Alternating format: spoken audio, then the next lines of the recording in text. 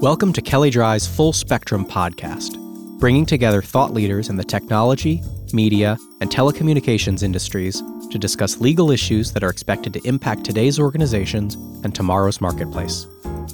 Kelley Drye Full Spectrum is produced twice monthly, and show notes are available at www.kelleydryefullspectrum.com. For more in-depth commentary, head to our blog, comlawmonitor.com. All links are in the show notes. This podcast is produced by the Kelley Drye Communications Practice Group. Hello, and welcome to another edition of the Full Spectrum podcast brought to you by the Communications Group of Kelley Drye & Warren. My name is Brad Currier, an associate in the Communications Practice Group. Today I'm joined by Steve Augustino, a partner in the Communications Practice Group.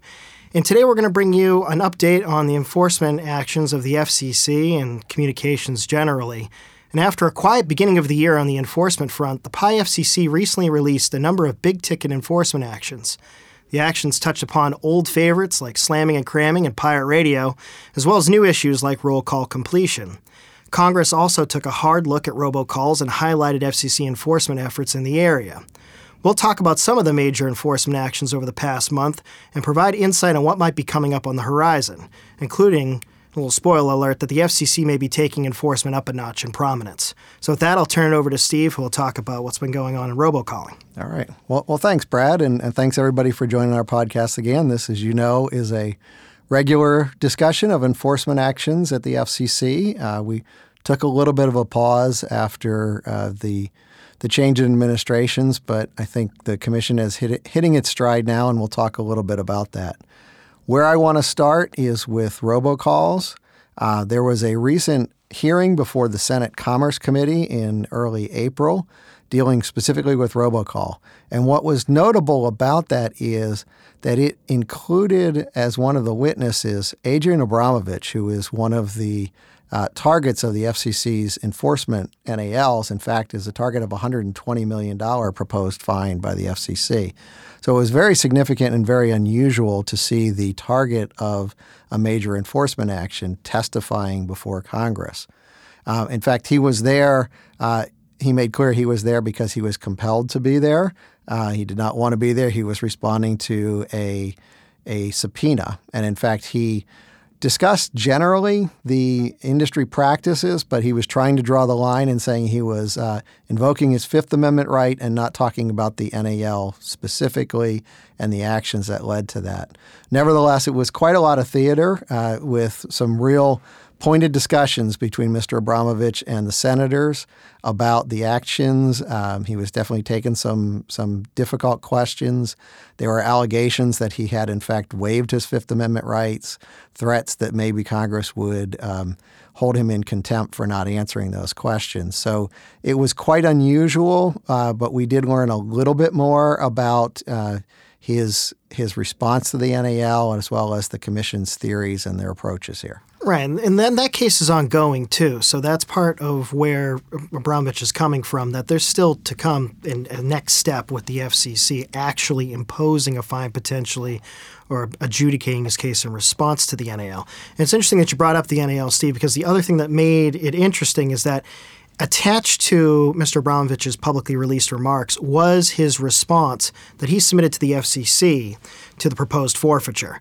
Now, which is not usually made public. No, exactly. We don't normally see that. Such responses are usually subject to confidentiality requests, and they're rarely public. Steve, I know you've had some experience trying to get access to some of these and running into that wall of confidentiality.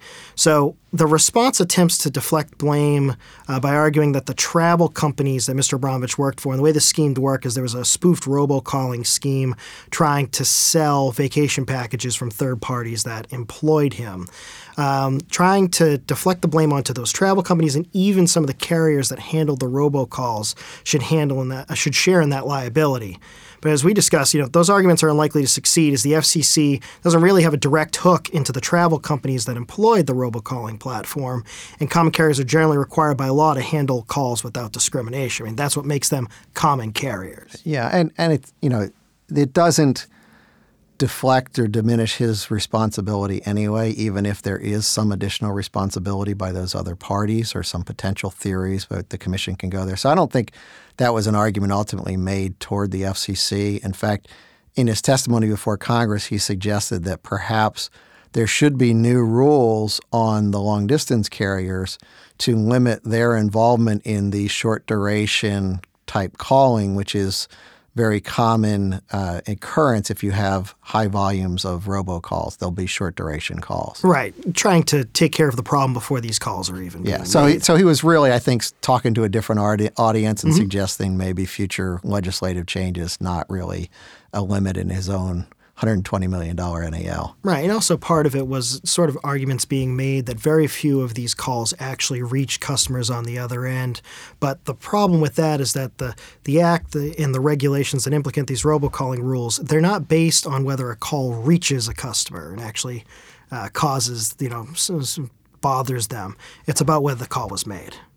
Yeah. I mean, the two theories, right, are placing unlawful calls. Now, that's not where the $120 million comes in. It was actually for the spoofing part of this because the robocalling part of it required a citation still. So that's still a two-step process. But yeah, you're right. The idea is it's the spoofing information that goes out. It doesn't really determine – it's not really determinative whether or not that call was answered or how long that conversation was, et cetera. Exactly. Now, one of the arguments that was made that probably will have a little bit of purchase with the FCC is the arguments that are being made on inability to pay. And although it was redacted from the publicly released remarks, it appears that Mr. Abramovich actually supported this argument that he's unable to pay these millions of dollars in fines and support it with financial documentation. And it's been a practice of the FCC historically to reduce fines to about 2 to 8% of a party's average gross revenue. So while some of these other arguments may not win the day, some of these might actually have a little bit of sway with the FCC the next step. Well, that one's required by the statute that they consider that. And we know that they consider that. We don't know whether or not he really made the proper factual claim for that. The other thing I'll note is it kind of undercuts the whole rationale going on here, right? In that commission comes up with this eye-popping number, the $120 million. And in the past, some of the commissioners have criticized previous commissions for putting out large numbers that they suggested were not likely to be collected. And here we find ourselves in the exact same situation with this particular respondent saying, hey, I don't have $120 million.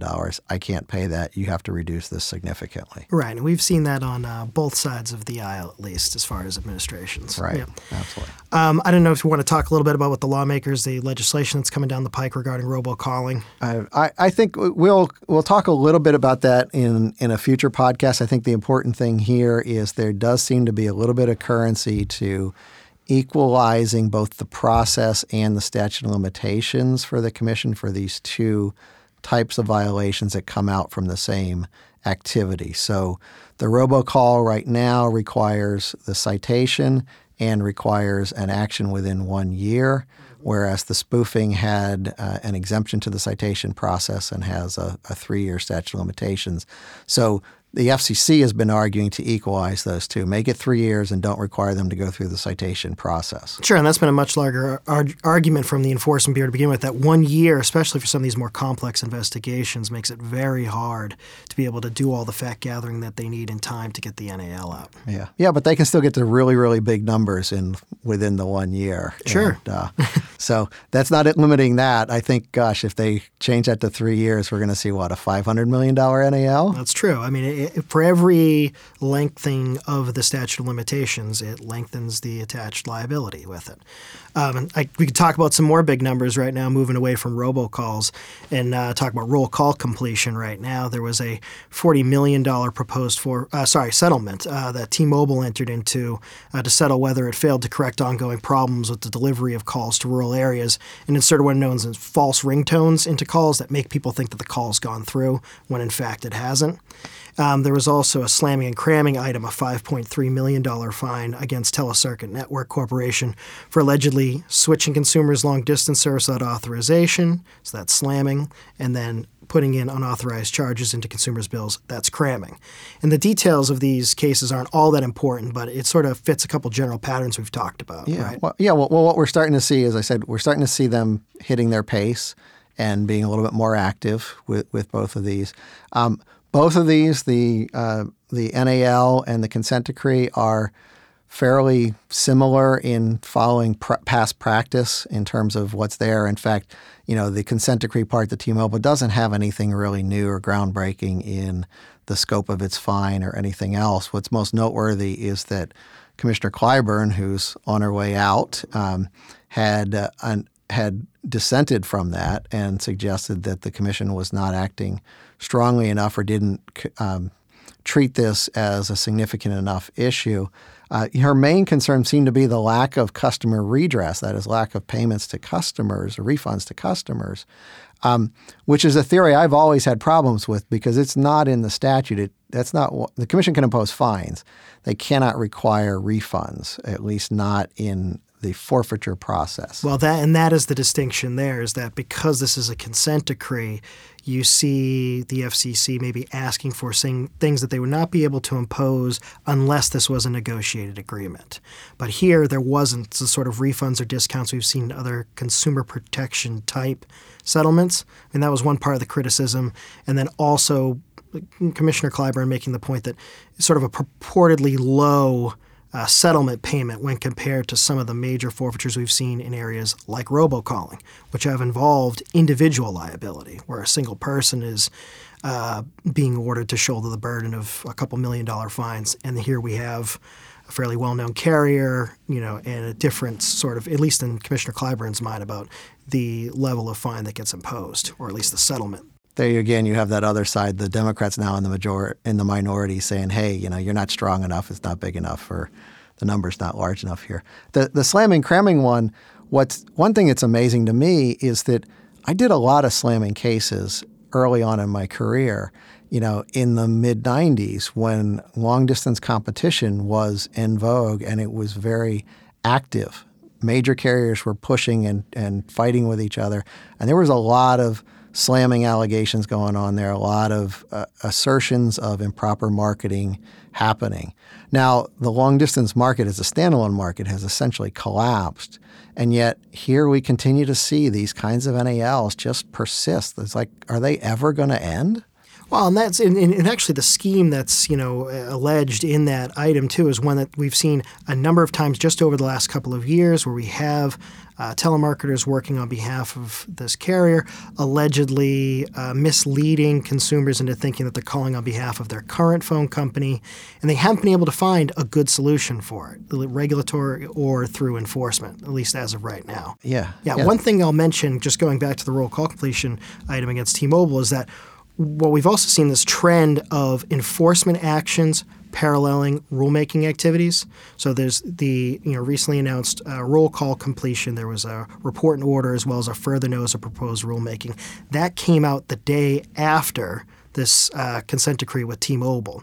We've seen this in other cases. There was an enforcement action against a rural health call, involving the rural health care program at the same time the FCC is considering reforms to the program itself.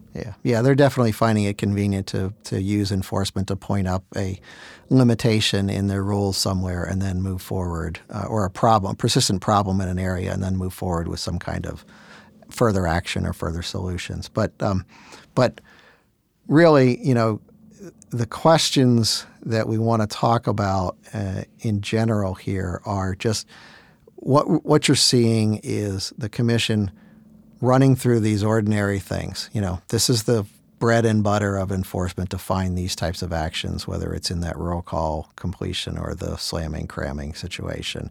And this is a signal that machine is just continuing on and will continue on, I think. One other thing to mention about the slamming cramming item is this idea of misrepresentation. So one of the things that came out as part of the item was during the investigation in response to FCC inquiries, the company allegedly sent over what were supposed to be the recordings of these customers confirming their intent to switch their providers. And the FCC is alleging that these calls have been falsified or otherwise manipulated.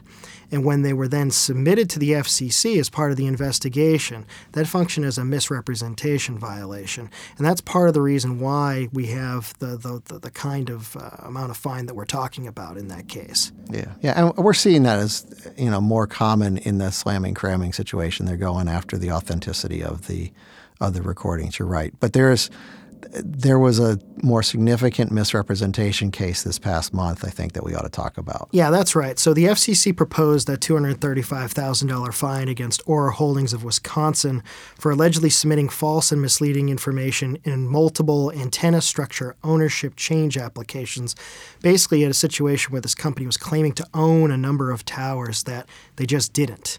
And the reason why the FCC found out about this all originated out of an unlit tower investigation where the tower was out of, which poses a danger to aircraft. Another part of bread and butter of the enforcement practice. Right, exactly, especially field enforcement. And in looking into it, they then were contacted by the actual owner of the tower saying that they were working on this issue, but at the same time had this company or Holdings of Wisconsin as the registered owner for this and a number of other towers. So besides the alleged misrepresentations made in actually putting in the applications for the antenna structure ownership change, the company also failed to respond to the FCC's letter of inquiry, which came in, which only compounded the issue.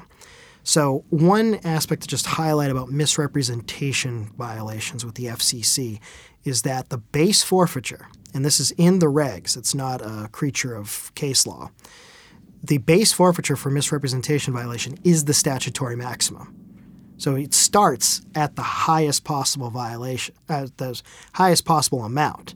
And then that's where the FCC starts its analysis. So that's where you get extremely large fines for even just a couple of violations. And that's because that's where the calculus starts for them. Right. Well, and the other thing that it points out, and this is the practice tip more than anything else, is that errors in statements, just a lack of due diligence can become misrepresentation. There's not really an intent element to this. I mean, many people think that the willful part of the enforcement statute requires that, but it doesn't really require willfulness in the way that we ordinarily speak of it. So, lack of due diligence or carelessness can very easily become misrepresentation. Yeah, the FCC has been very clear on that there is no intent to deceive as part of a misrepresentation violation. And when we talk about willful, you, me, maybe people on the street, that may come with an idea of intent. But the FCC has been very clear that when they say willful, they just mean you intended to do the action that you did. Not that you expected a certain outcome or that you were trying to get something out of that action. It just literally means that you intended to do this thing that they're accusing you of. It's much more narrow. That has been consistent part of the practice. It's been a consistent view of the commission. I still think there's a theoretical question about that as it applies outside of broadcasters, but we're going to have to find the right case for that some year, not anytime soon, I suspect. All right, Brad, so let's move one more time. We can't do an enforcement podcast, it seems, without talking about pirate radio.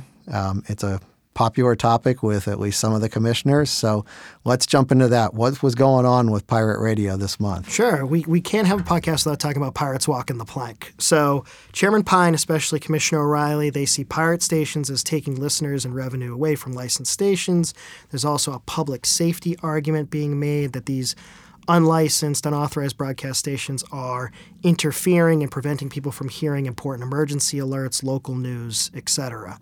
So early last month, the FCC issued a press release, now not about any new enforcement actions involving pirates, but really recapping and touting the agency's progress in combating illegal broadcast stations. So one of the key points that they made was that the FCC had taken twice as many actions against pirate broadcasters in 2017 as the year before.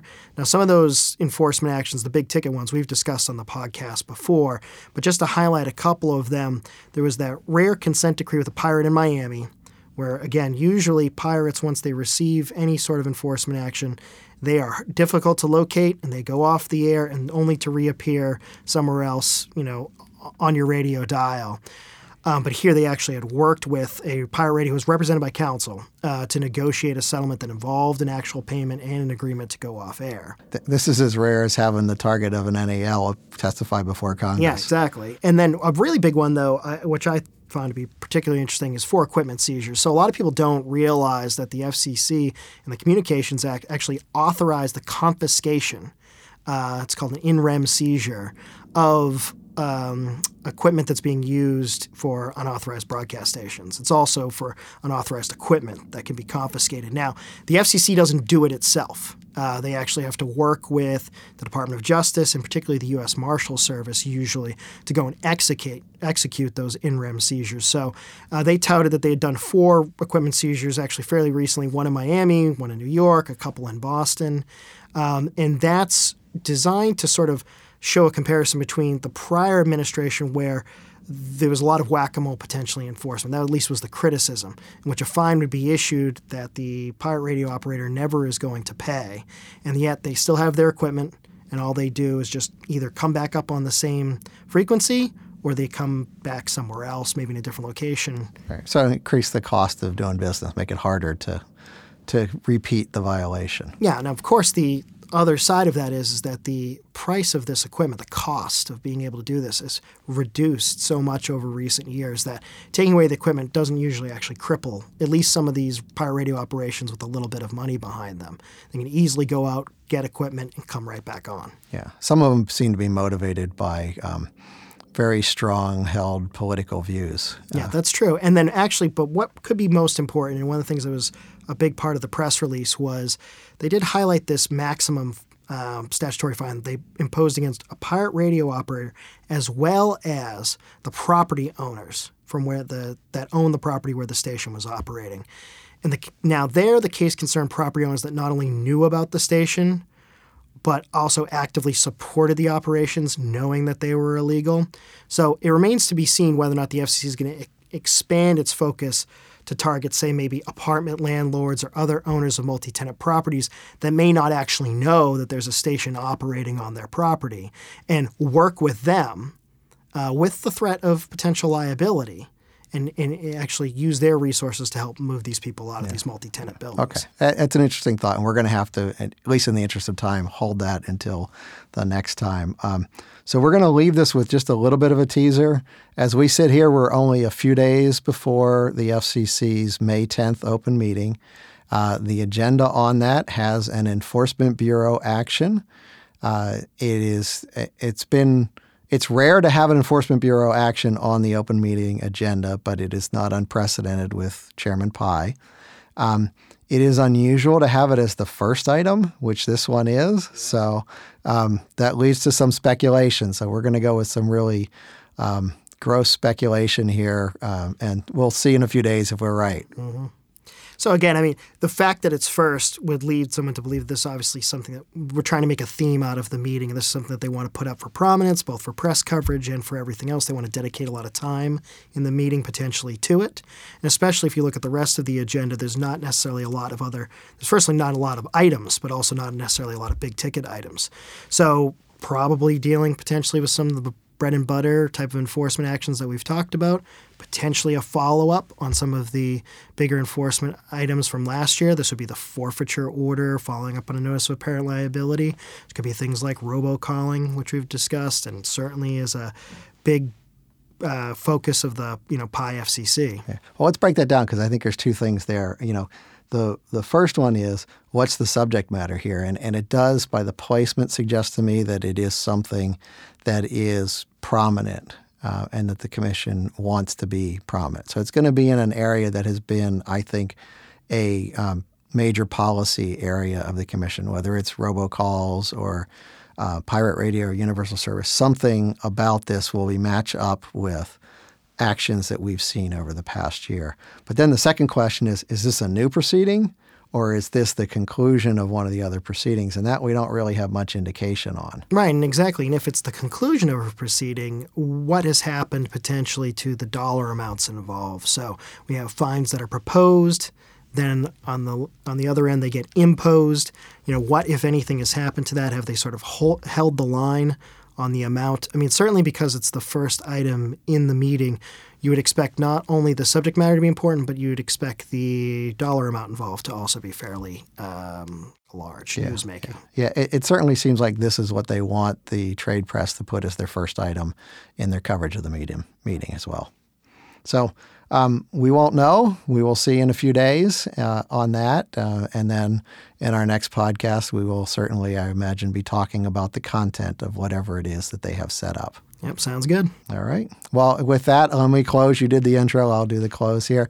Thank you all very much for joining us. We appreciate the viewership and the readership here. We can encourage you to continue to follow us. We will address these topics, and as the Commission keeps at its pace like this, we will probably continue to make this a monthly enforcement podcast. So thanks all for joining us. The views and ideas expressed on this program are strictly those of the hosts or guests and do not necessarily reflect the views or ideas held by Kelley Drye & Warren LLP, its staff, or management.